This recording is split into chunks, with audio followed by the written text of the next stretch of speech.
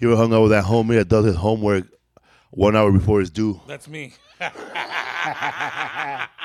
Welcome, everyone, to another episode. It probably will be our last episode of stand-up comedy on History for Fools. I had an awesome time with my good pal, with a comedy Bible, the master. This guy holds 2 BSs in comedy. BS's. Butch the Escobar. keyword there is BS. Butch Escobar. Unless you're in Morgan Hill and if Dad's around, call him Bob. Call him Bob. Right. You were listening to my story. Oh, man. Yeah, this has been a lot of fun. I've had a lot of fun doing research on this. I've had a lot of fun looking stuff up. Excuse me.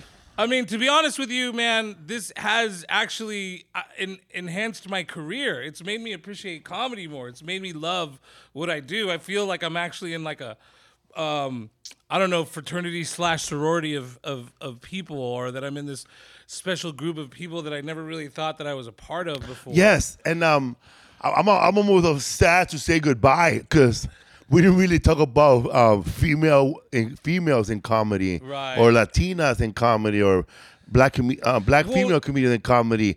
But you know what's crazy? That do you think this is a question that nobody asks, but this is the History for Fools, and we're talking stand-up comedy. So right. Russell Peters was already blowing up, right? Right. In the he's Okay. Indian comic. Uh-huh. I wouldn't consider him an Indian comic, just all around cool dude from Canada, and Great dude. he's from Great dude. He's from Brampton, Canada, and he was already big, you know. But do you think more Indian brown-faced comics? Because there's Mexican American comedians, you know. I look like I'm from Pakistan, but I'm not. You know, this guy looks like he's from Gaddafi's cousin right here. Change it out. Give him a washiki, and it's over. So I used to be married to Khaleesi. I gave her 2 dragons. Anyways, so do you think 9/11 helped a lot of Indian comics get recognition afterwards? Yeah. I mean, anytime. They were already around, but like there's comedians out there, you know, who are like Indians, right? They're not Indian, but they're Middle Eastern. They're from Afghanistan. They're from that area, like Samuel Bade. Right. What's his name? Ahmed, who I grew up with. I know Ahmed since before 9/11, and he had funny bits, bro. But 9/11 made him more popular because he was part of the Axles of Comedy tour. That's right. With I remember Maz that. Jobrani. I do remember the Axis of the Axis of Comedy. Yeah. Hold on, the terror attack right now over us. Hold on. Okay, so I don't know if you guys heard that plane. Speaking of, there's a plane crashing into our. So those guys, Ahmed. We're gonna get back to natives, but let's talk about quick briefly, you know. Well, because I think there's a lot of groups of people that we didn't get to cover on this. I want to cover it. Yeah, we want to just kind of touch on some things. Because they got more of them came out after 9/11. Before that, there was Jerry Bednap, the turban cowboy. You know him? No. He was the Indian guy from 40-Year-Old Virgin, the old man. Oh, I know exactly who you're talking about. I worked with that guy. I used to book that guy at Wild Coyotes, and he used to open up his show like this. He's from Toronto. Right. Long story short, Russell Peters and Jerry Bednap had a pilot deal for a show in Canada back in the days about father and son with him. Nothing happened. Which is, I just gotta say this, that in Canada, Indian people are the most visible minority in that country.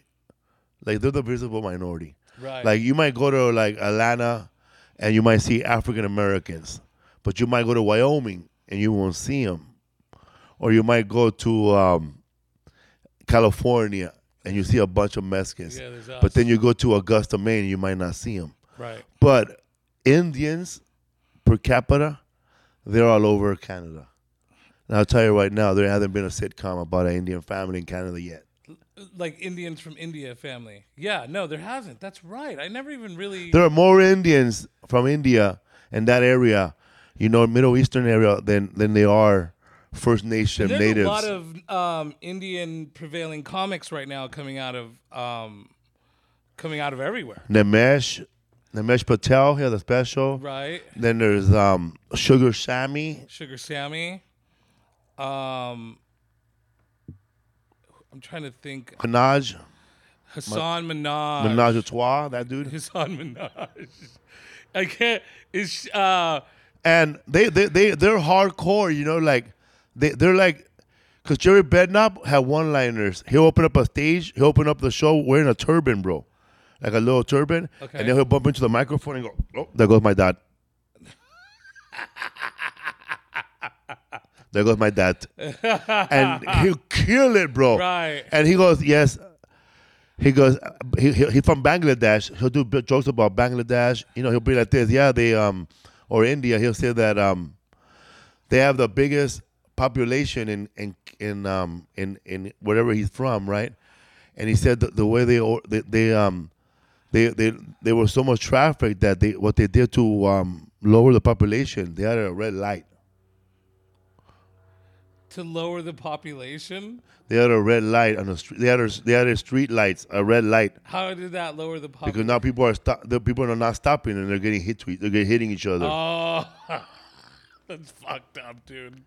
That's fucked And Jerry up. Bennett had a bit about, he goes, a woman was attacked in New York, and she said they beat her, they assaulted her, they did this to her. Yeah, everything about her was me, me, me, me, me. So there was Jerry Bednapp, legend, man. I used to see his name when I was doing open mics. Yeah. As a comedian, I would open up the LA Weekly and look, because as a young comic, I don't know how people look for open mics now. Maybe they know comics, or they go on the internet. I want to get back to this right now, but yes or no? There's pages where you could just look for open mic somewhere, right? Well, I mean, nowadays, back in the day, it would be like a website. Like we had one in San Francisco, sfstandup.com. But now on Facebook, there's groups. So you got like San Francisco area. We have Bay Area Comedy Network. And then I know that LA has its own. I think LA has like 3 or 4. So, and then in those groups on Facebook, you're able to find like open mics in your area and stuff like that. Yeah. So like, yeah, there's ways to find out where your open mics are, how to find them and stuff like that. So when I started looking for open mic, I didn't know. So I had a comedy book on how to write comedy. It was called Comedy Writing, How to Be Funny, Write Funny, and Make Money from Being Funny. And then on the back, Who wrote that, by the way? I don't know. Do you remember? No. Okay. But on the back of the book, it had all the comedy clubs, numbers, and addresses in America. No way. That's pretty dope. So, and then the back it said, once you get funny, and if you have the guts, mail them a tape. Those comedy clubs probably hated that book for the longest time. Yeah, so that was somebody's here. Oh, that was my reference. That book. Okay. And so that was very helpful. That's how you were able to like. I knew the navigate. clubs. No way. Yeah, and there was another another magazine called Comedy USA. Okay. And that Comedy USA, It was a magazine. Willie Barcena had it, and I think he paid for it, or he got it from Larry Omaha. They were real friends. Okay. And that list had all the comedy bookers' names on it. Like if somebody is booking NACA, their names are there. No way. If somebody is booking army shows, military shows, all the military promoters' names are in his magazine. I don't think you could find that. And now. all the comedy clubs' names and who to send the tape to, comedy clubs, were there. Comedians that were headlining, who are doing great, there'll be a little bit article about them in that magazine. This is before the internet. Okay. And then I think the magazine cost $150 For the subscription. to buy it. And every month, every month or every other month, it changed because then the book will be gone, and it'll keep it updated for you. That would have been worth it. That was so useful that I never had to hold the magazine before because Willie had one. Then later on, comedian Dante, and Shang Forbes, comedian Shang. I know, yeah. They had a comedy list that you could buy, and it was $75. And a lot of people griped and said, $75 for this? Why would they just give it away? Why would they? Why would they give it away?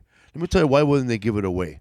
Because Dante Comedian and Shang Forbes worked all these gigs, and now they're giving it to us. They worked really hard for that information. They worked for this list. And that list, I'm getting the goosebumps right now. I never had, sorry to say, guys, I never had the money for it, but Joey Medina was the kind of guy that'll print everything for us. Nice. Shout out to fucking Joey Medina, bro. So, the list, Butch. List. Wait, hold on. Why not pay for it? Because you're gonna pay. Someone's gonna buy it and then print it out to their friends. Yeah, but the list cost $75 or whatever money it was. It will save you 10 years of agony. Totally. That list had a list of good promoters and shady promoters. Oh, wow. So there was a list of a promoter that didn't pay on time. There was a list of a comedian to avoid. Then they had all the NACA gigs. There was NACA's college, by the way. And then ATF. Yeah. That was a guy that performed for the military, and they had all that list. Oh, wow. So, yeah, man. And I would pay for that information now, probably. I would pay, but there's no information like that now. No. Now people do a gig, they come back, they don't say nothing. Yeah, fuck no, bro. I mean, dude, the best is when someone when someone hits me up. I will say this: if someone hits me up and says, "Can I have the information that you got to get that gig?" Oh, you trying to take my gig? And if it's okay with the person, or if I don't think it's a problem, I'll send the person that information because it's up to you to get hired or not, bro. I don't care. But I know that a lot because I've done that before with comics where I'm like, "Hey, how'd you get that gig?" And they're like, I had a friend who led me to it, and it's like that. In other words, that means I'm not gonna give you any of the fucking information that I have, and that's how nowadays that's how we are. I wish I had the magazine just to show it to somebody, just to show it. I want to find that. I'm gonna find that magazine. It was Comedy online. USA, and then the Laugh Factory had a magazine too back in the days, but I never got one either. That they were putting out every month. I thought comedy was hot, bro. What the fuck is going on now? Because it died. So why have a magazine? Well, you should have did it with Latino and Black comedians and Indian comedians, and that comedian I would have bought it. We still should. Yeah, but there was all this help, that if you knew people, you knew how to find it. Right. But I think there's some cables of people that do that. I mean, it's not in magazine form. But I know that the ladies have their own group now, like in the Bay Area where I live. Shout out to the ladies, by the way. They have their own group. They definitely help each other out. They give each other information. Yeah, Marcela Arguello does a show on Wednesday.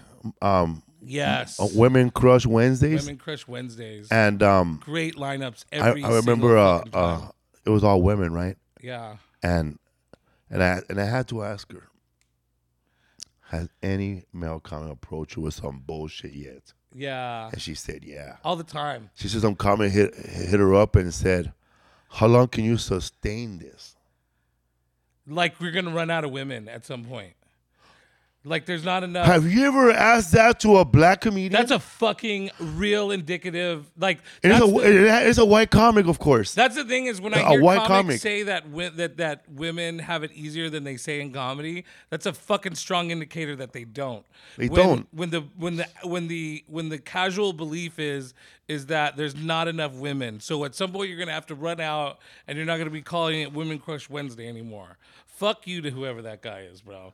And fuck those guys that are like that. That's why women need to do what they do. And I think this is a pretty good segue into Gene Carroll, who you brought to my attention. Yeah. Dude, and it's funny, it's always a white comic or an angry, self-loathing, hating Mexican, bro. Yeah.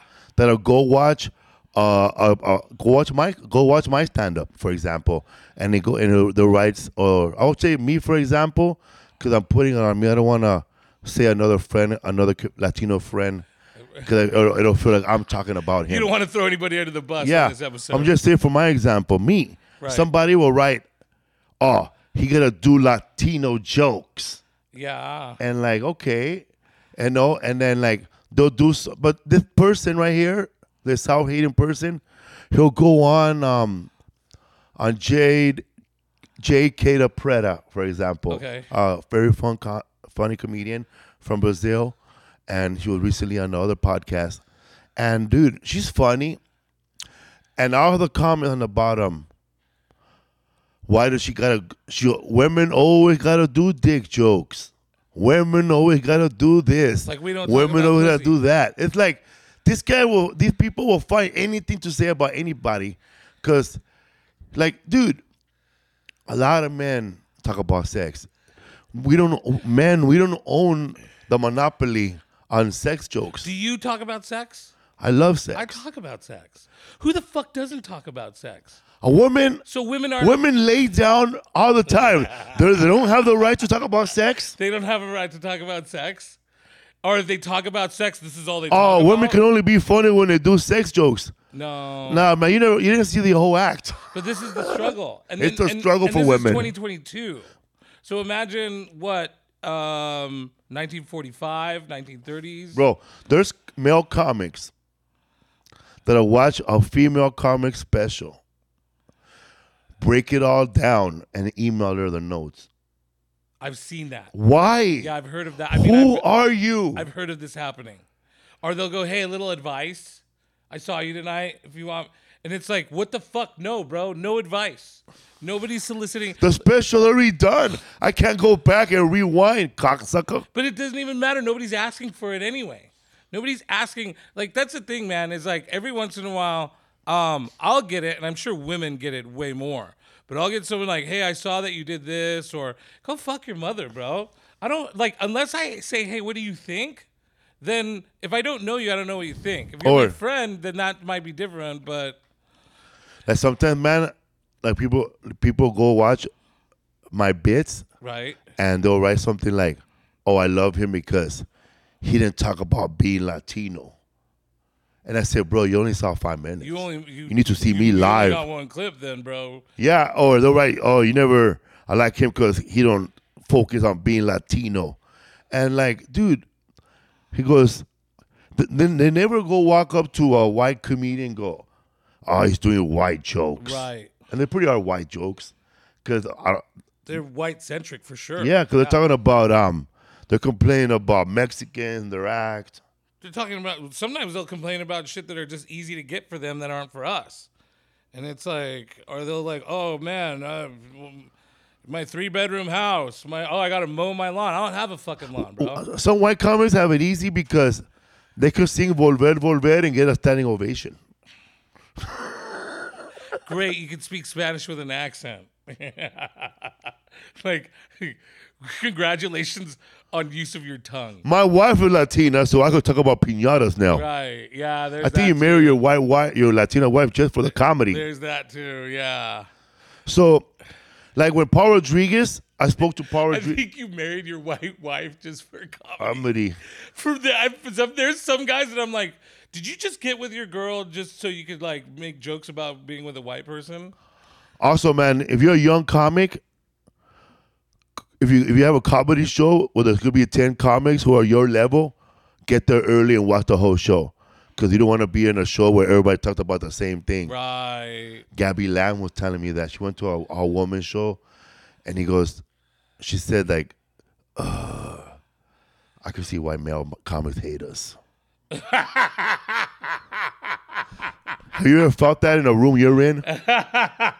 Yes. When I do Latin shows, sometimes like too many of us are doing the same fucking my mom used to beat the fuck out of me jokes, or my mom was abusive jokes. But you have to like, they always tell you, well, I have a different take, see? Right. My mom used a paddle. Yeah, dude. Okay, people, I no. did that premise differently. Fuck you. When I was a younger comic, everybody had. My mom used to beat me with a Matchbox Right. Or like a racing car Hot track. Wheel, Hot fuck wheel it. track. Yeah. Or my mom used to beat me with an iron while it was still on.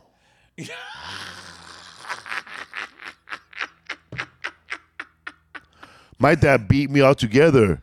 He said we had a little race to see who's faster, and my dad kept running and never came home. Bro, I remember a time going to this like all Latin showcase. And I had a joke about chanclas. Like your mom throwing her chancla at you. Like I was like, this is gonna fucking kill. And I got there and there was like 5 different versions of chancla jokes.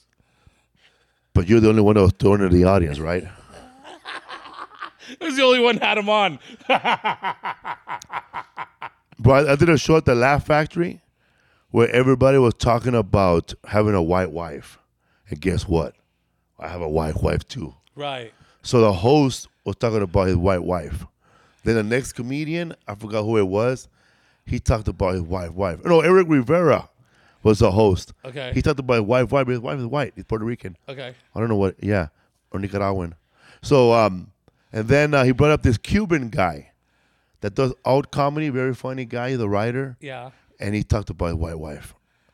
Then somebody else went up, talked about his white wife. But they were all funny. Okay. So then I went up, I said, God damn. You don't want to go over the white So, wife thing? no, man. So I went up on stage and I said, oh, man, I wasn't even supposed to be on this show. I was walking by. And then somebody said, Felipe, don't you have a white wife? I said, hell yeah. Come on in, man.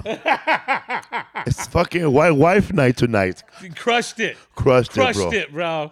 Fuck, that's because it's a very like because that's really what it is. It's the variation. It's the clever variation that is what's gonna separate you from everybody else's jokes. Yeah, and then like there's comics that like Paul Rodriguez, George Lopez, Angel Salazar, Joey Vega. These are the comedians. Joey Vega's from New York. He started in New York, and these guys, man, like Joey Vega, he's a comedian from I think he's Puerto Rican, and he writes for Chris Rock. He wrote on a Chris Rock show. Oh, really? And he written for him. He has opened for him on the Undercover. Shout out to Joey Vega and his tight t-shirts. Shout out. But Joey Vega and Angel Salazar, and there's another comedian that I opened up for. I just can't think of his name right now. And Mike Robles. You know Mike Robles? It's a Latino. We're talking a Latino comedian from the East Coast. Right. Mike Robles started a comedy show on the outside cable networks. What's it called? Channel 3? Local Access. On the local access. He had Comedy Picante live from the Carolines on Comedy Picante, right? No, live from the New York comic strip in New York. And this was just on public access. Public access. Okay. And it got so hot that they told him, let's do Que Locos on Telemundo. And him and a promoter manager out of New York named Roger Paul, they made a deal with Galavisión to put up the first ever Latino English only comedy show on an all Spanish network. On an all Spanish network. It was Que Locos, and it premiered in 1999, and it ran all the way to 2002. That's the first time I ever saw you. And I was on 9 episodes, bro. I hold the record of being on 9 episodes, and I did warm-ups for all those 9 shows, all the episodes. And the reason I got to do all 9 episodes because sometimes a comedian will bomb, and they will ask a Latino comedian that's there, you want to go up? No. Really? So Felipe go up and do another different 8. No so shit. I do a different 8. Fuck yeah, bro. And so that was like the first time that all of America got to see Latino comedians for the first time ever. Like I will see people that will greet me and go, "Oh, I love watching you guys every Sunday." I was not yet even a comic when it first came out. There was not even a star in my eye for it. And when I saw you guys come on, it was like so inspiring. So, because like I'd never seen anything like that before. And I mean, you'd see Paul Yeah. Rodriguez or George Lopez maybe, but I didn't know who any of you guys were until that came out. Yeah, man. I did the first season. It was in New York at the comic strip, and it was already. I hosted the first episode, the first season, bro, the first show, and I was nervous. I had short hair. Oh, I wore yeah. a black suit, bro. I didn't do well. I'll tell you right now, I did not do well. So I didn't host the second show like I was promised. So the other comedian ended up hosting the show, and I got to be on that show too Okay. as a guest. So I did 2 sets.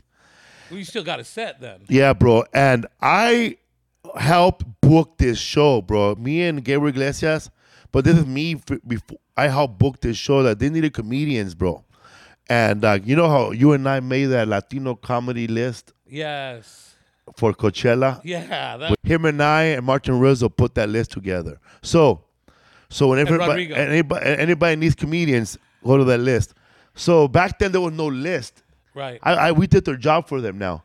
So We did. We made a list, and it's a comprehensive list. yeah, so back then they just went to the Ice House Laugh Factory looking for like any Latino comedians, bro.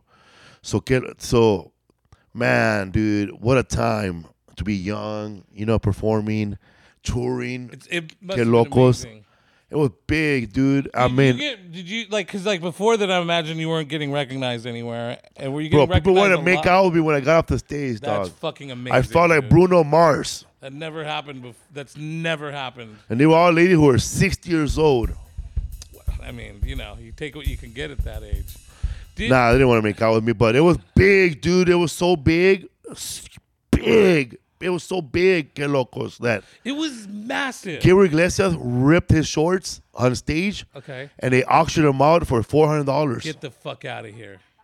What happened to Que Locos? Why did it? The executives were bothered by an English-speaking show. This is the part I remembered because Que Locos was such a hit on Galavisión Yes. that, when you watch a show, I couldn't wait for it to you come know, you out. watch Happy Days, Yeah. and that's a lead-in show Right. for Laverne and Shirley. Sure.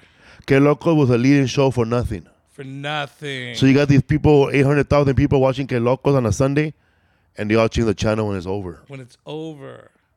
And so that kind of affected It affected the novela that was the afterwards. programming and everything. It affected the soccer game that we before that.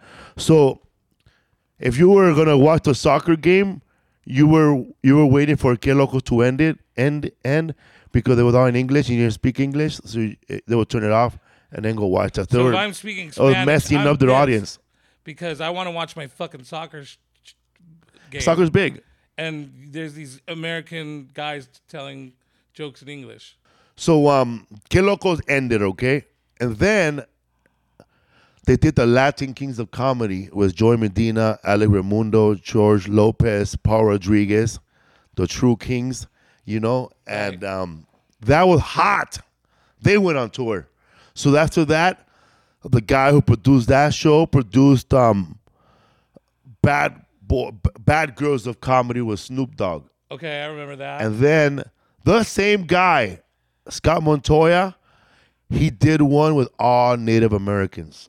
Okay. And Charlie Hill was a Charlie host. Hill hosted that one. Yeah, and they had a great comedian who is probably the best deadpan comic out there as far as deadpan goes. Von Eaglebear, J.R. Redfeather, Okay. Larry Omaha, and I have a Mark Jaffe. Howie Miller, Larry Omaha, Jer Redwater, Charlie Hill, and Vaughn Eaglebear. You showed me some of Vaughn's stuff earlier. Yeah, today. It Von was Eaglebear, amazing, him and man. I, we never He's met so personally, but he's a funny native comic.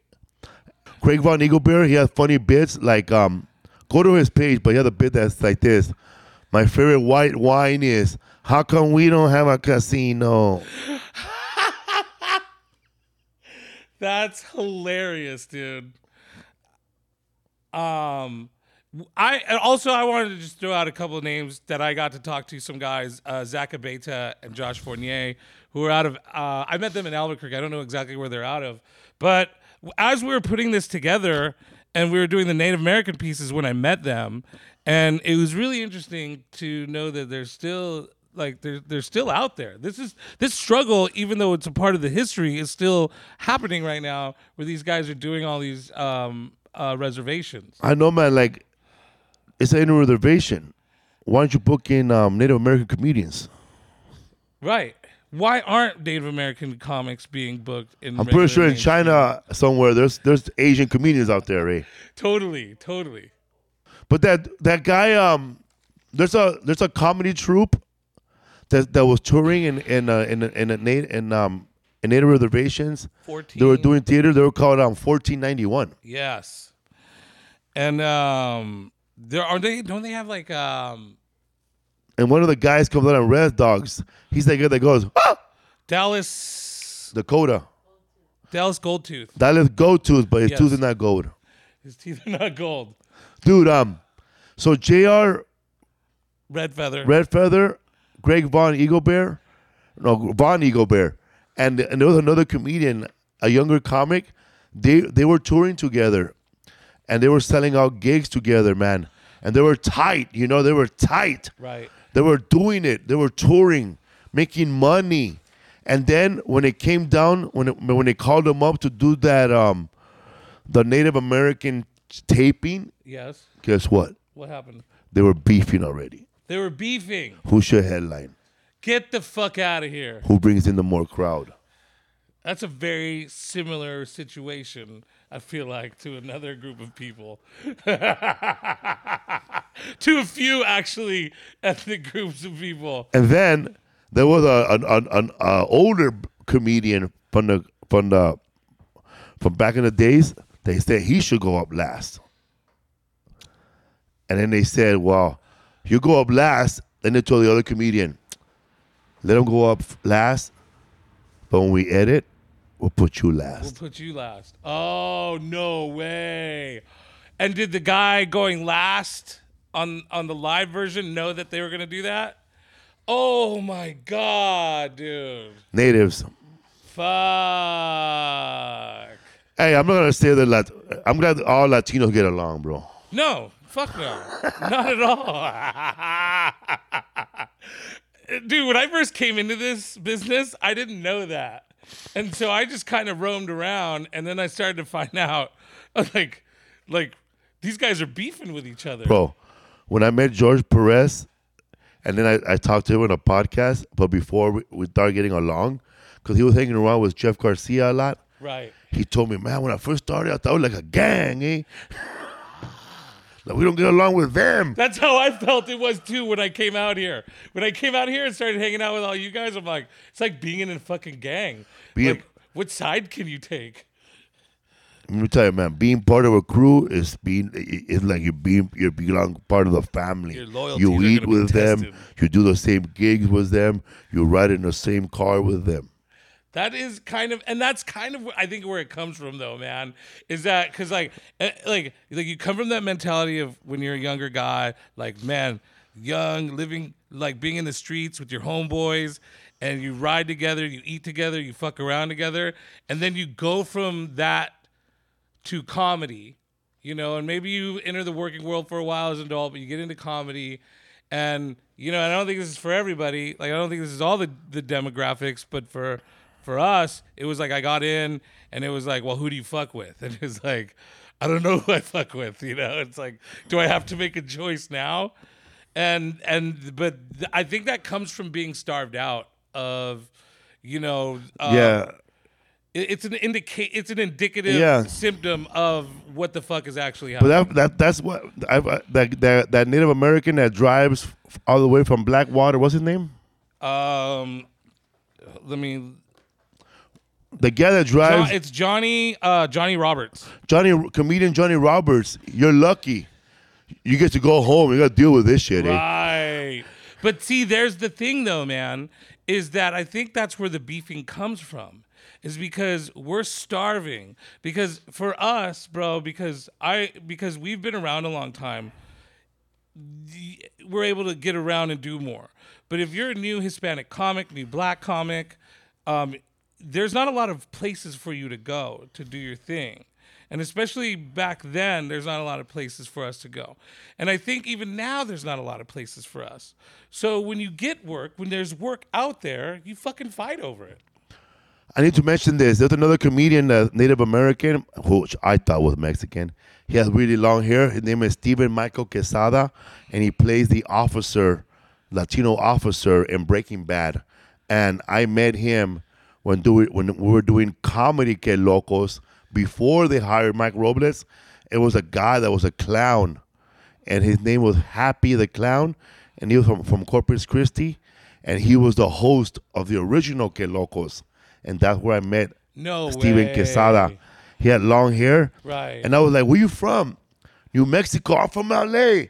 It was, bro, that Que Locos before Mike Robles. I met a lot of comedians from everywhere that were not from California, right? And Latinos, bro. Wow. Happy, bro. Happy, not fighting, not beefing. Ready to perform, bro. So it's not what I said it was. It's more something back else. in the beginning, yeah. What do you think it is then? Oh man, because Latinos, comedians, black comedians, Asian comedians, female comedians, and Indian comedians, we believe, like, these are marginalized comedians. We believe that there could only be one. Fuck. We know there could only be one. We know there could only be one. True example. I was on Last Comic Standing, and Lil Real was talking to these 3 other African-American comedians, and Alonzo Bowden was already on the Last Comic Standing before, and he passed by them and goes, "Y'all know y'all ain't gonna make it, right? Like that. Y'all know y'all ain't gonna make it together all the way, right?" Right. Oh shit! Like, you guys are not gonna be friends at some point. You guys are gonna be. No, you're gonna be friends. But you're gonna be against each other. No, you're gonna be friends. Right. But you're not gonna all make it to the top 10 together on Last Comic Standing. Right. Or in comedy altogether. No, Last Comic Standing. In Last Comic Standing. Last Comic Standing. Yeah, it doesn't happen. There'll be no 10 black comics top 10, bro. No. Okay, you're totally right. There will be no top 10 Latino comedians. Oh, fuck. So he was telling them that, and then Lil Real ended up being top 6. So I was on Last Comic Standing. I made it through, and I felt no one can take me because I didn't know anybody. Right. I didn't know these comics from New York, bro. Okay. It's West Coast, baby. Right. That ain't gonna fly over our here. Thing. Maybe if we were in New York, you probably would have won. Right. So I saw Cristela Alonso show up, bro, looking like Dora the Explorer, bro. This before the sitcom, before writing a book, before the makeover, before right. You know, being a successful comedian, you know. Right. And she was shy. She was there too, and I saw her as my only threat. Nobody else. Nobody not the else. Black comics, Nobody not else. The white comics. Not Tommy John again. Right. Not Kurt Metzger. And this is but it's a real feeling. Because there is only one. Yeah. And so I thought about, okay, they pit us against each other. We need to get somebody to break her legs. You like what was that? What's the skater? And Tanya Harding. And I wouldn't have even been thinking that Joe Alonzo Bowden told them, right? You know, y'all aren't gonna make it all the way together. Alonzo Bowden got in your head by walking so by. Now let's go back to these Native Americans, bro. Okay. There ain't that many. None. But the few that they are, and they're all different tribes too. Right. Don't forget that. Oh, and it's tribal. They're some of them are Latoya. Some of them are Dakota. Some of them are fucking Dakota. Yeah. I was all, yeah, it sounds right. Latoya. The only time you see natives getting along is when they're in a movie and they're all wolves. And even them, I'm pretty sure these tribe members are beefing by craft service, bro. That's what I was gonna say. They're going back to their trailers, going fuck these guys. Yeah, bro. Because I'm in a comedy, I'm doing a movie, and there's a Latino that I don't know, and I see him yapping, and I'm over here by myself, all quiet. What the fool talking so much? Right. He's talking more than lines. Yeah. Holy I'm in the shit. back going, oh, he must be nervous. I have a lot of questions now, man. So there you go, really right? So these opened it native up for me. comedians are beefing. Right. Right? And Native Americans are naturally funny because I don't know if you're listening right now, if you've ever been to a powwow. Powwows run for days, 3 days. They party. 72 hours of partying. First of all, it takes 10 hours just to find parking. That powwow line is powwow. Yeah. You could be like this. We're almost there. We're by the gate. So I followed this comedian on TikTok who went over there. And Native Americans are funny on TikTok.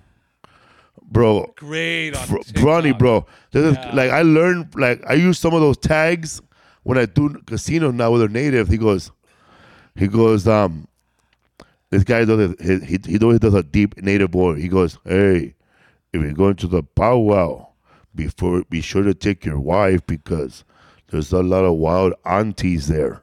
Yeah. Shut up. And then I know that aunties means sanchas. Right. Yeah. Side chicks. I remember when we were in El Paso, and that was the thing that I said were it. talking about that. Yeah. And they lost. They it. died. All the natives were dying, They were bro. dying, bro. Because they fought. Because let me tell you something right now. Why we need native comedians, why we need female comics, why we need African American comics, why we need Asian comics. Because representation, man, is very important for everybody. Very We important. love watching baseball, but we also love more when it's Fernando Valenzuela. Right. When you see yourself. When Yeah, you see yeah. somebody you could relate to. Yeah. I think that's a huge when deal. when I was working at Dodger Stadium, proud Japanese Asian Americans showed up who never would have shown up just to watch Hideo Nomo. Yes. Totally. And we were talking about this earlier off podcast, but I was telling you how when Paul Rodriguez did his special on HBO, my parents meant to get HBO for a month and cancel it because we just wanted to see Paul. Paul was such a big deal back then to us, and they ended up keeping HBO after that. So HBO brought this whole new demographic. So you gotta think about it, man. Giving Paul Rodriguez an HBO special back then did the magic. Because Paul Rodriguez was bringing in Mexicans, Americans, and Latinos to HBO before Oscar La Hoya started fighting. That is so true, dude. So everybody that had an HBO box back then got to see his Cesar, what's the name, Chavez fight. This is before Cesar Chavez. Yeah, before Roberto Latinos were Duran. watching HBO for fighting. Before watching Sugar Ray and Roberto Never Duran. thought about it like that. Before boxing. Yeah. Paul Rodriguez, everybody had HBO because of Paul Rodriguez back then. I don't think Paul Rodriguez gets enough credit for that shit, bro.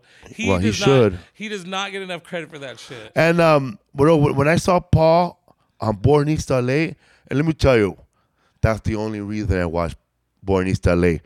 I didn't watch it because of Cheech. No, because Chong was in there. I saw that Paul Rodriguez was in Let me tell you, man, I know. I know where you're gonna go right now. When Cheech Marine showed up with Chong and no mustache, I was angry, bro. I was too. I was fucking livid. Put a fake mustache, homie. Bro, grow it out before you come out here, dude. I was too. Like it was like sacrilege or something.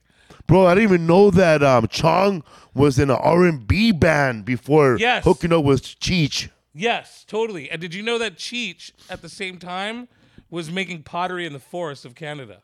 Really? Yeah. Originally, he was a potter. He wanted to be a potter. He left here because he didn't want to go fight in the war. And he became a potter. I knew he was a hipster. Yeah, he's a draft dodger. I mean, it's in his book. And a Dodger fan. I'm not, shout out to Cheech Marin, because that guy was my fucking hero growing up. Me too. And Like he owns all the literally my Chicano hero. arts. Like all I ever wanted to do was be like Cheech Marin. And so So when I that's read why he this got the book, mustache. he was that's why I have the beard. That's why you look like strawberry. I Eh? overdid the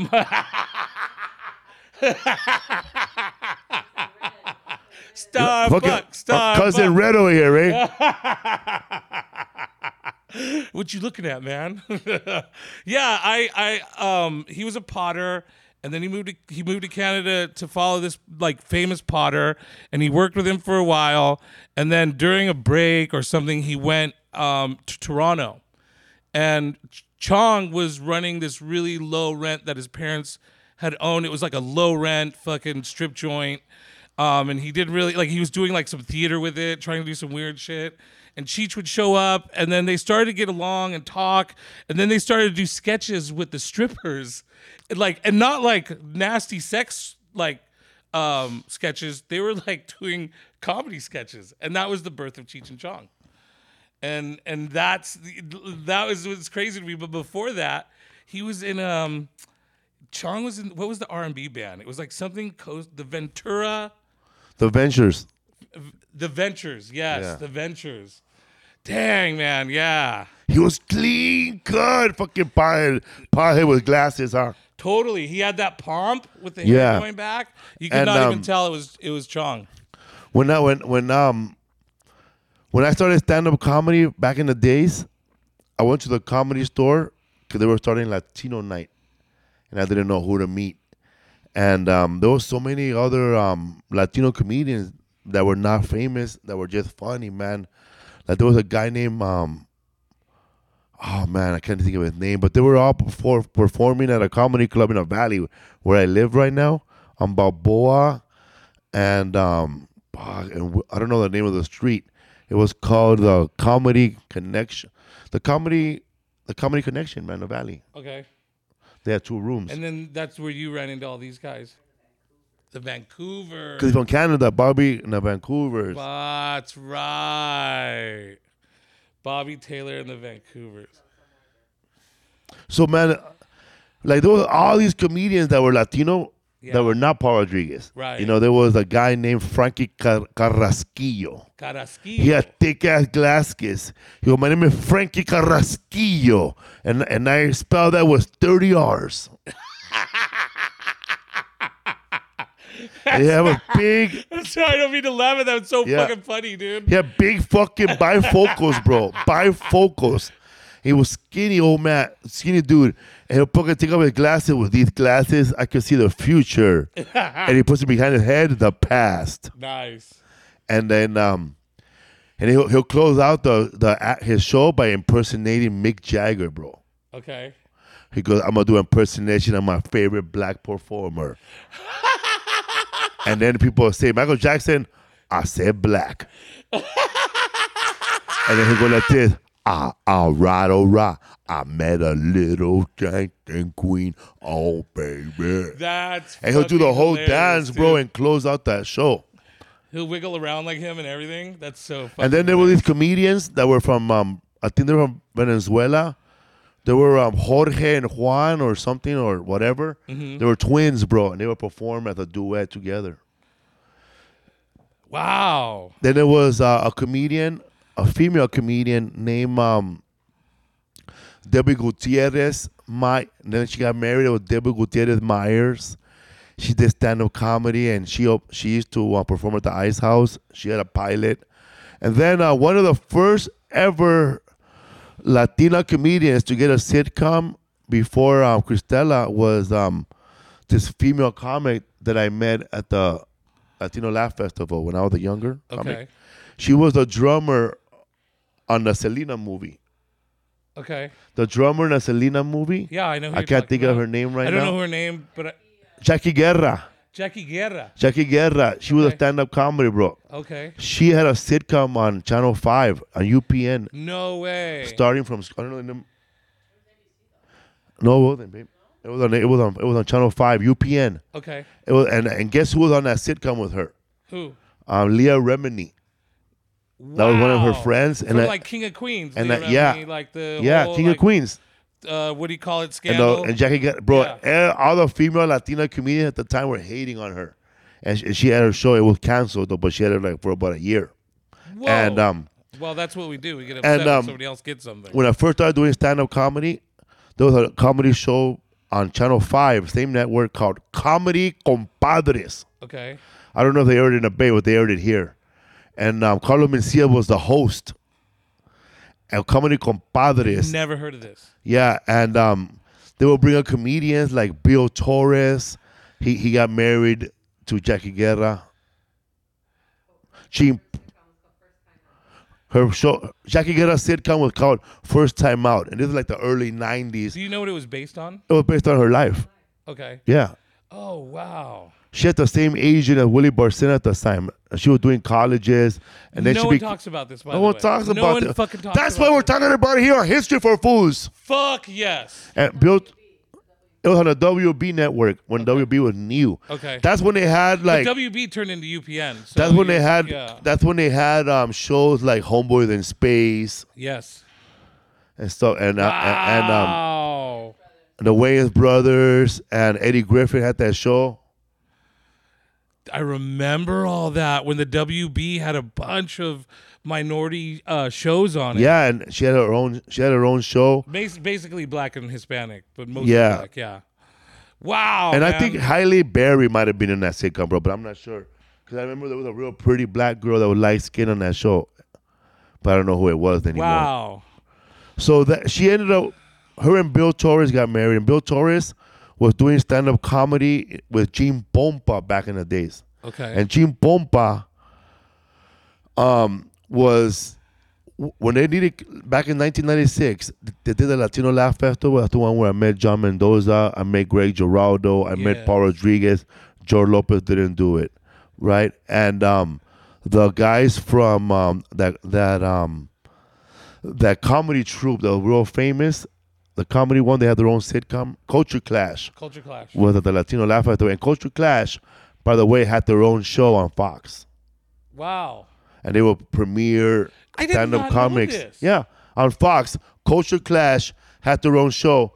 Then after Culture Clash got canceled, John Leguizamo had a show I remember with that. improv. It was called Busting Loose. Busting Loose. Yeah. And that's where they had I almost said my bugging boy out, Louis but yeah. Guzman.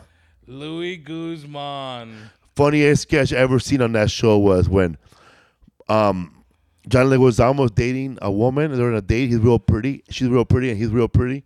And now Louis Guzman is on a date too with a pretty woman, and the whole time John Leguizamo can't enjoy the meal because he keeps looking over there. How could that hot chick be with that ugly motherfucker? Over and over, he kept saying, "Leave it alone." No, that guy's ferocious. Look at his fucking face. He's fucking ugly. And you go, leave him alone, man. They go, let's get out of here. And they walk away, and the sketch ends with Louis Guzman looking at them. That's the ugliest motherfucker I ever seen. That's fucking hilarious, dude. That's hilarious. So, getting back to Joey Vega. Yes. Joey Vega wrote for that show. Okay. Wow. And a lot of the comedians that were writing for that show, bro, never wrote on shows. And a lot of the white writers at their computers. Okay, so and Joey Vega told me they were writing other sketches on notepads and sketches and turning them in. No shit. This is a real I motherfucker. These are real motherfuckers right here. And just point out that thus far, we had been doing research on all the stuff we talked about, but this is your own experience. Yeah, from Latin. This is shit that you don't. You didn't do any research here. This is what you know. This is what I know from growing up in comedy. Right. So, Comedy Compadres is done on Channel 5, and you can still find the videos. Go to YouTube and look up Comedy Compadres. It's COMED Compadres COMPADRES, and just put Channel 5. That show was done. So then this big time producer named Nelly Galan, who ended up marrying Paul Rodriguez, and Paul Rodriguez and her got divorced. Paul Rodriguez had a baby from her. Okay. I don't know. We should leave this. Yeah, it's a known fact. Okay. That's his ex-wife. She's a millionaire. This isn't Paul Rodriguez Jr. This is the older. older Okay. or probably younger. Right. So check this out.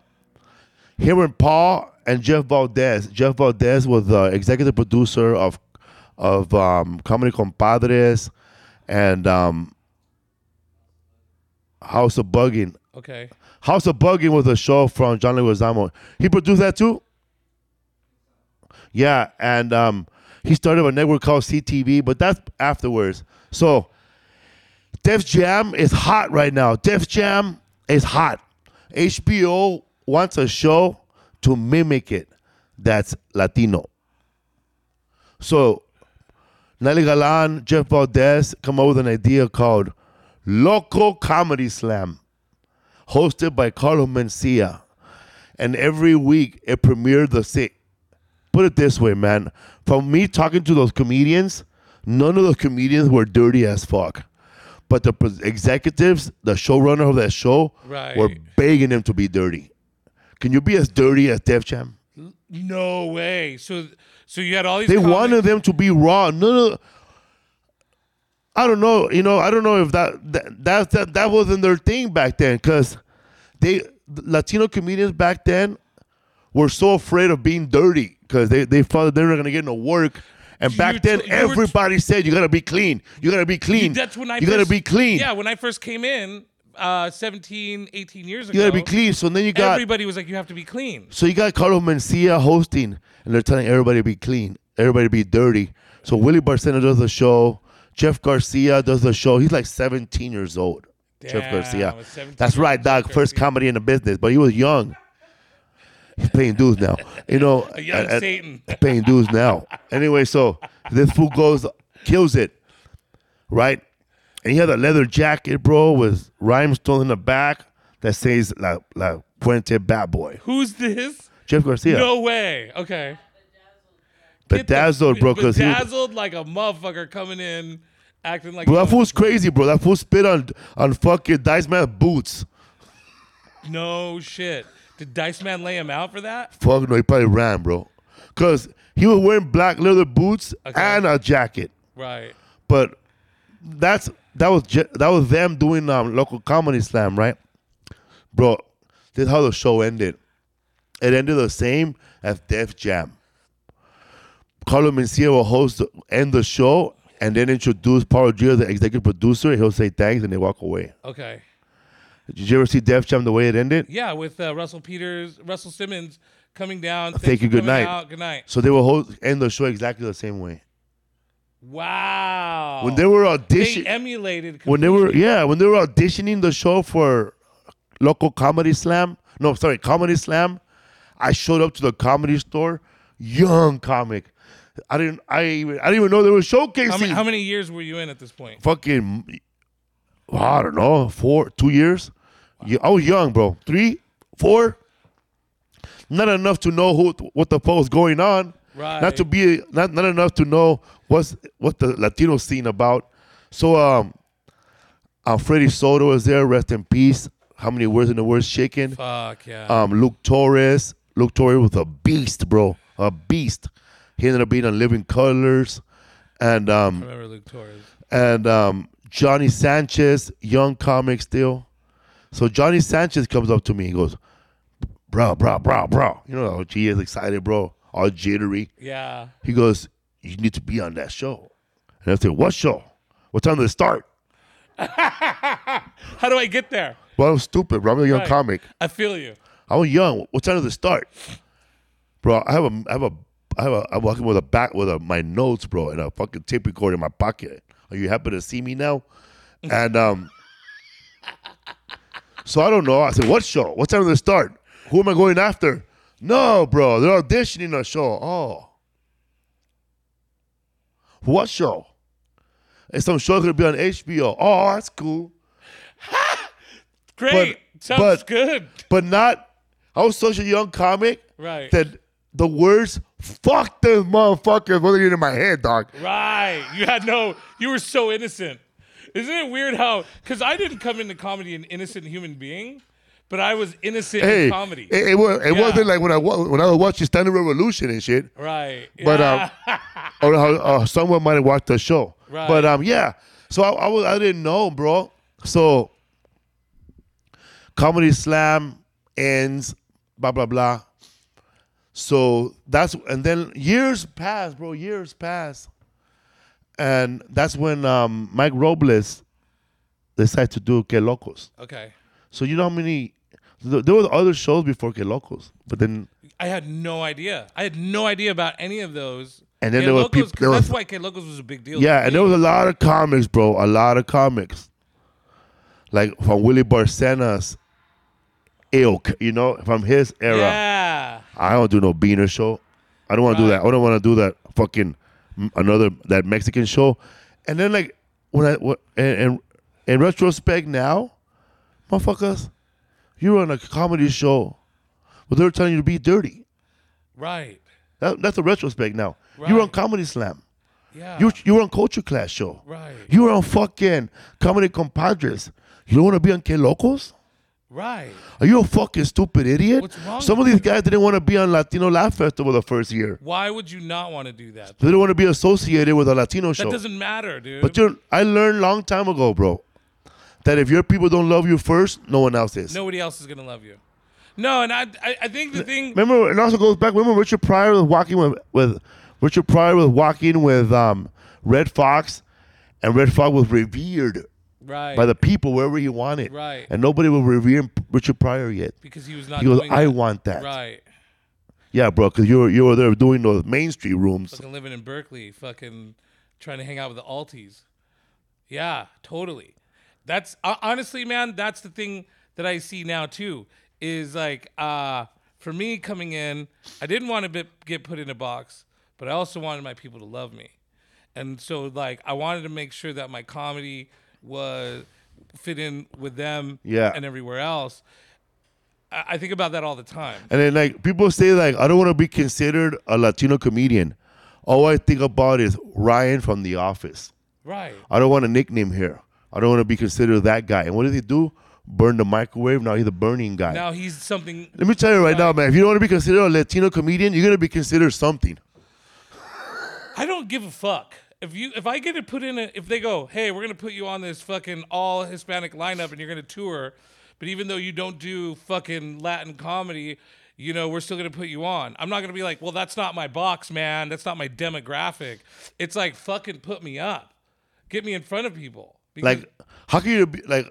For example, how can you be an alt black African comedian who's afraid to do a show with D. Ray Davis right on the Improv, which is a hot ass show. We got a few of those in the Bay It's a hot ass show. They're afraid to bomb in front of other comics. Is the biggest fear they have because they can't match that fucking black energy, that energy that's on a black comedy show. And they're afraid of it. They're so But afraid you could do it, bro. There's a African-American comedian named Warren Hutchinson. Okay. And him and I were in a comedy sketch group. I was in a comedy sketch group back in the days. That's with Jim Pompa. Really? Jim Pompa, what was the Warren name of Hutchinson, Sully McCullough, these two female comics. It was called the Night Show with Jim Pompa and the Pumpalicious. I was part of the Pumpalicious. This is when I was a young comic, bro. Shout out to Jim Pompa. Yeah, for real. When I was on doing Latino Laugh Festival in San Antonio with Pat Buckles, this is the Latino history as far as I know it, from the 90s. He put in a good word with me about me to Pat Buckles, who was the host of the show. Okay. And then Pat Buckles loved me, right? And she fought for me with Jeff Valdez to put me on the show. Oh. And when I got on the show, People Magazine had a one-page article about the Latino Laugh Festival. Yeah. And how they were explaining that, saying that funny is funny no matter what. Jeff Valdez did in an interview. And we have a comedian, Felipe Esparza, right, who talks about his father walking around the whole neighborhood and collecting old furniture and bringing it home and fixing it. And realizing that later on the TV doesn't have furniture channels, but it was not from the oven. He quoted the whole joke on People Magazine, bro, back in 1996. No shit. Yeah. Do you still have that magazine? Do you have that article floating around somewhere? I don't know. Philip burned it when he got mad. I don't know. Oh man. No, I don't know. But that was the beginning, bro, of putting people of Latinos, on television. You know how long that took? That was 1996, bro. That was 1996. Well, the comedy heyday was in the 80s. What, Right. 16 years later? Yeah. They didn't, and we're still underrepresented. And now we have dude. we have Frankie Quinones. Thank you. We have for Chris that. Estrada on This Fool. Fucking shout out We to have this Cristel fool. Alonso, who produced and starred her in her own sitcom. Right. It didn't make it for a whole year, but fuck it. You're still in a record books, girl. Still doing No it, one can ever girl. take that away from you. Nobody can take it away. And A.K. Pablo. You know how long it took from A.K. Pablo to that show? Or from George Lopez to that show? Yeah. Bro, it was Paul Rodriguez, A.K. Pablo. Or Desi Arnaz. I Dream of Lucy. Right. Paul Rodriguez, Jackie Guerra show. Right. And then George Lopez. And then the fucking brother, the brother Garcia on Freddie Nickelodeon. Prinze have a show too? Freddie Prinze Jr.? I don't remember. No, Freddie Prinze regular. It was Chico and the Man. Chico and the Man. Chico. Paul Rodriguez told me that when he had his sitcom, that the National Council La Raza and LULAC, Latino United, whatever, Yeah. that those two companies, those two Latino organizations have never gotten along, but they got along together 2 times. One time to try to cancel Paul Rodriguez's show, and the second time to get rid of the Taco Bell dog. Get the fuck out of here, dude. That's fucking hilarious. Fuck. To get rid of the Taco Bell dog. A lot of Latinos who were like up there, Yeah. and I call them the 3-1000s Why? because they're the people who don't like blood in, blood out. Yeah, dude. Who doesn't? How the fuck? Like if you grew up my age, if you don't like blood in, blood out, you're a 3-1000. I think that's how we bonded, my friend. Yeah, when I and if first you're met not, you. and if you grew up, and if you're a Latino who doesn't like Friday, you're the new 3-1000. Yeah, dude, for real. Because okay, I understand you don't like blood in, blood out, How could you? But no. but you I don't know like about Friday. that. How? You don't like Friday after next, Any of the Fridays, bro. I'm sorry, all of them are great. I loved all of them. And people representation is so important because you must have watched Friday 10,000 times, but you remember how those 2 Mexicans looked who fucking gave that fool the fucking PCP. The leño. That's exactly what I was thinking the entire fucking time. And how you expect a show like This Fool not to be successful when all you remember from Napoleon Dynamite is Napoleon being with those 2 cholos going to the prom. Right. Oh my God. When they pick him up, and they pick him up in a lowrider. I read that those 2 cholos were rival gang members, bro. Everywhere. Those 2 cholos were from rival gangs, Really? bro. And they brought them together so they could do the movie. There you go, bro. Representation, very important, man. Representation is very important. Oh, there's also another Latino comedian that came around before me named Chris Fonseca. Just the other day. Ooh. That guy, he has cerebral palsy, and he was the only Latino to be on, besides Greg Giraldo, to be on David Letterman, on the Late Show with David Letterman. No way. And when they got rid of the guy who books the Late Show with David Letterman, I remember he got fired because of this. He said some derogatory stuff about Amy Schumer before Amy Schumer blew up, because he mentioned stuff about because she was dating Cheselnik at the time. And then he goes, his unfunny girlfriend. Oh, no. A comment like that. And then she said, like, screw this guy. This guy's a gatekeeper. He has never booked comedians, female comics ever on the Late Show. Right. And he has showcases all over America, and he keeps all the door deal and doesn't book comics for the Late Show.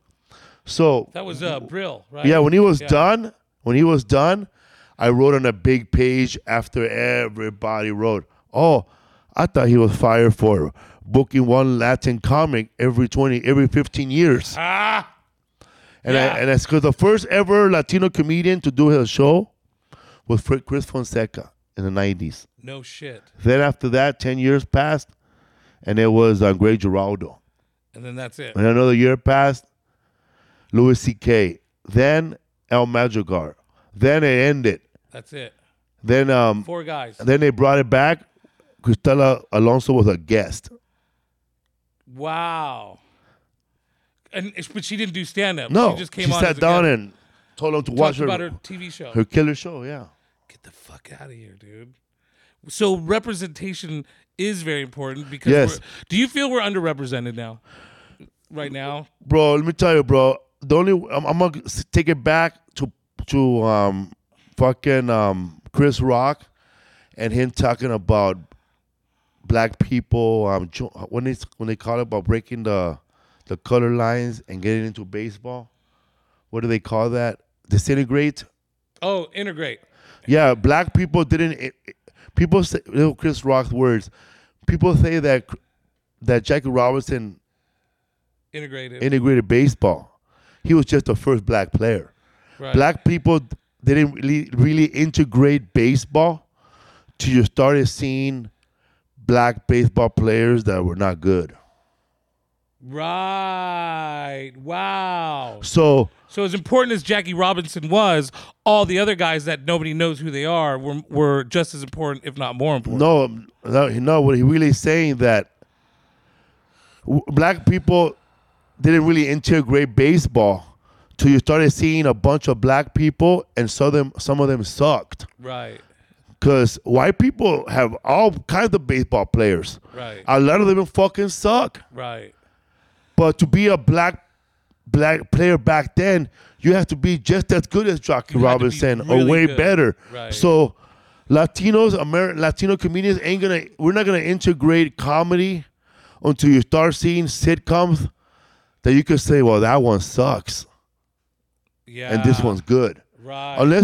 Until there's a time where you could compare 2 sitcoms at the same time or 4 Latino sitcoms at the same time, that's integrating.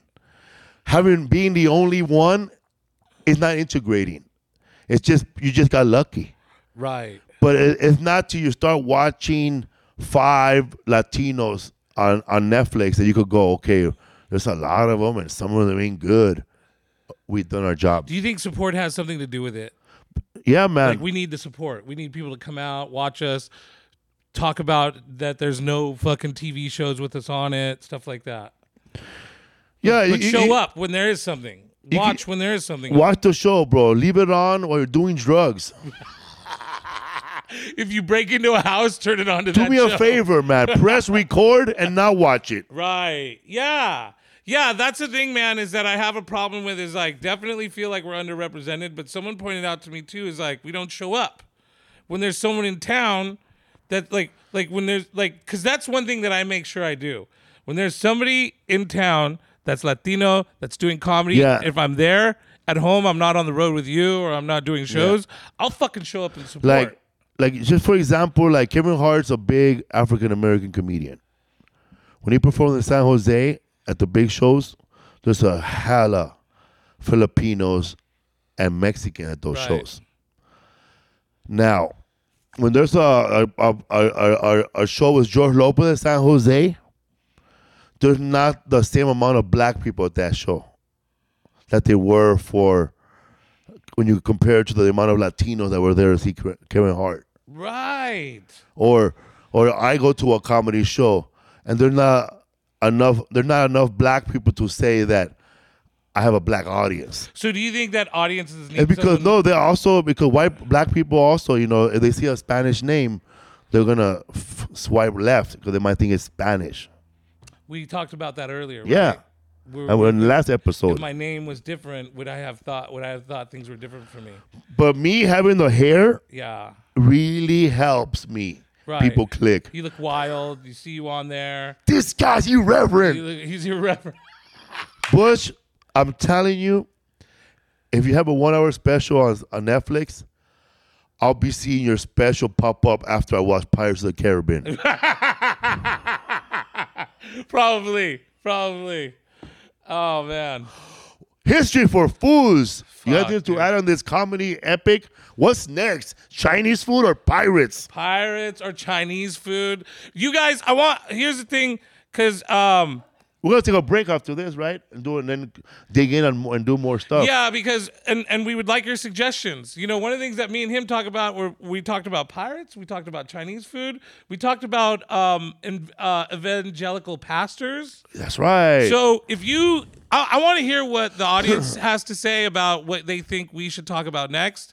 And I don't know, we'll maybe do a hat where we pull a name or we come up with something. Yeah. But we want your help to see what you guys are interested in. Let us know what you thought about this because this is new and we're making improvements. Also, man, getting back to the Native Americans, I forgot to, I kept talking about other stuff, but if you go to a powwow, you ever been to a powwow?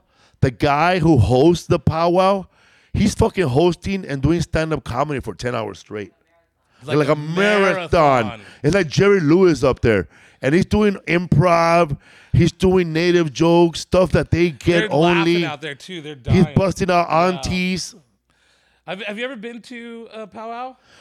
No, bro. On a property that I lived in when I first met you, that property that I lived down in the country, we had powwows on that property, and all night you could hear them laughing. You could hear them having fun. Laughing. Yeah. And there's a lot of funny Native Americans from Canada that are on TikTok, bro, that are not comedians. They're just funny, bro. Right. Funny. Now, there's a guy, bro, that he has a joke. He says that, he like this, talking like a Native American. A lot of these young natives, they need to go back to the old way of eating, you know, stuff on the earth, and start eating more fried bread and going out there and capturing and eating off the land. Then you hear, I want some money. Can I help you, sir? Oh, yeah. I'd like to have the number 5, please. Yeah. Hell yeah, man! I'm so happy we did this. Me too, man. And when we do the other ones, we should just keep it to 1 hour and then move on, or just keep doing like this series. Whatever. I like the series. Me too. I like the series. All right. But I want to hear what people have to say. Again, this is a work in progress, man. This is our first time doing this. We chose comedy because it was something we know. Easy? Was it hard? Yeah, and it actually was harder than I thought it would be. And for the comments right here on the bottom, you didn't talk about this guy. You didn't mention Samoan comedians. Yeah, we missed a lot of people, but we mentioned Filipinos, Edwin San Juan, Joe Coy. Right, yeah. Rex Navarrete, the original Filipino. That's right, and the Hawaiian, the famous Hawaiian comedian from Hawaii, Bumbatai. Anthony Bumatai. That's the guy that Paul Rodriguez was living with him in Hawaii for about a whole year doing stand-up. Okay. We missed money. So we're trying to make this entertaining, and again, it's just two fools. We smoke a lot of weed talking about this stuff. And we're like, we should do a podcast. So if we miss something, we're not trying to miss it. We're not trying to overlook it. Hell yeah! And we might do a second version of this. Maybe. Shout out to Lisa. Hell yeah! Throwing the knowledge. Philip Wedge over there, back in action, handling business. Thank you, Paul. Butch. Thank you, Butch Escobar. Pablo Escobar here. History for fools. Hey, thanks for watching. Man, I had a blast with you. Thanks so much for letting me do this with you. Good night, man. I can't wait to hook up again. Fuck yeah. All right, you guys. See you on the next one.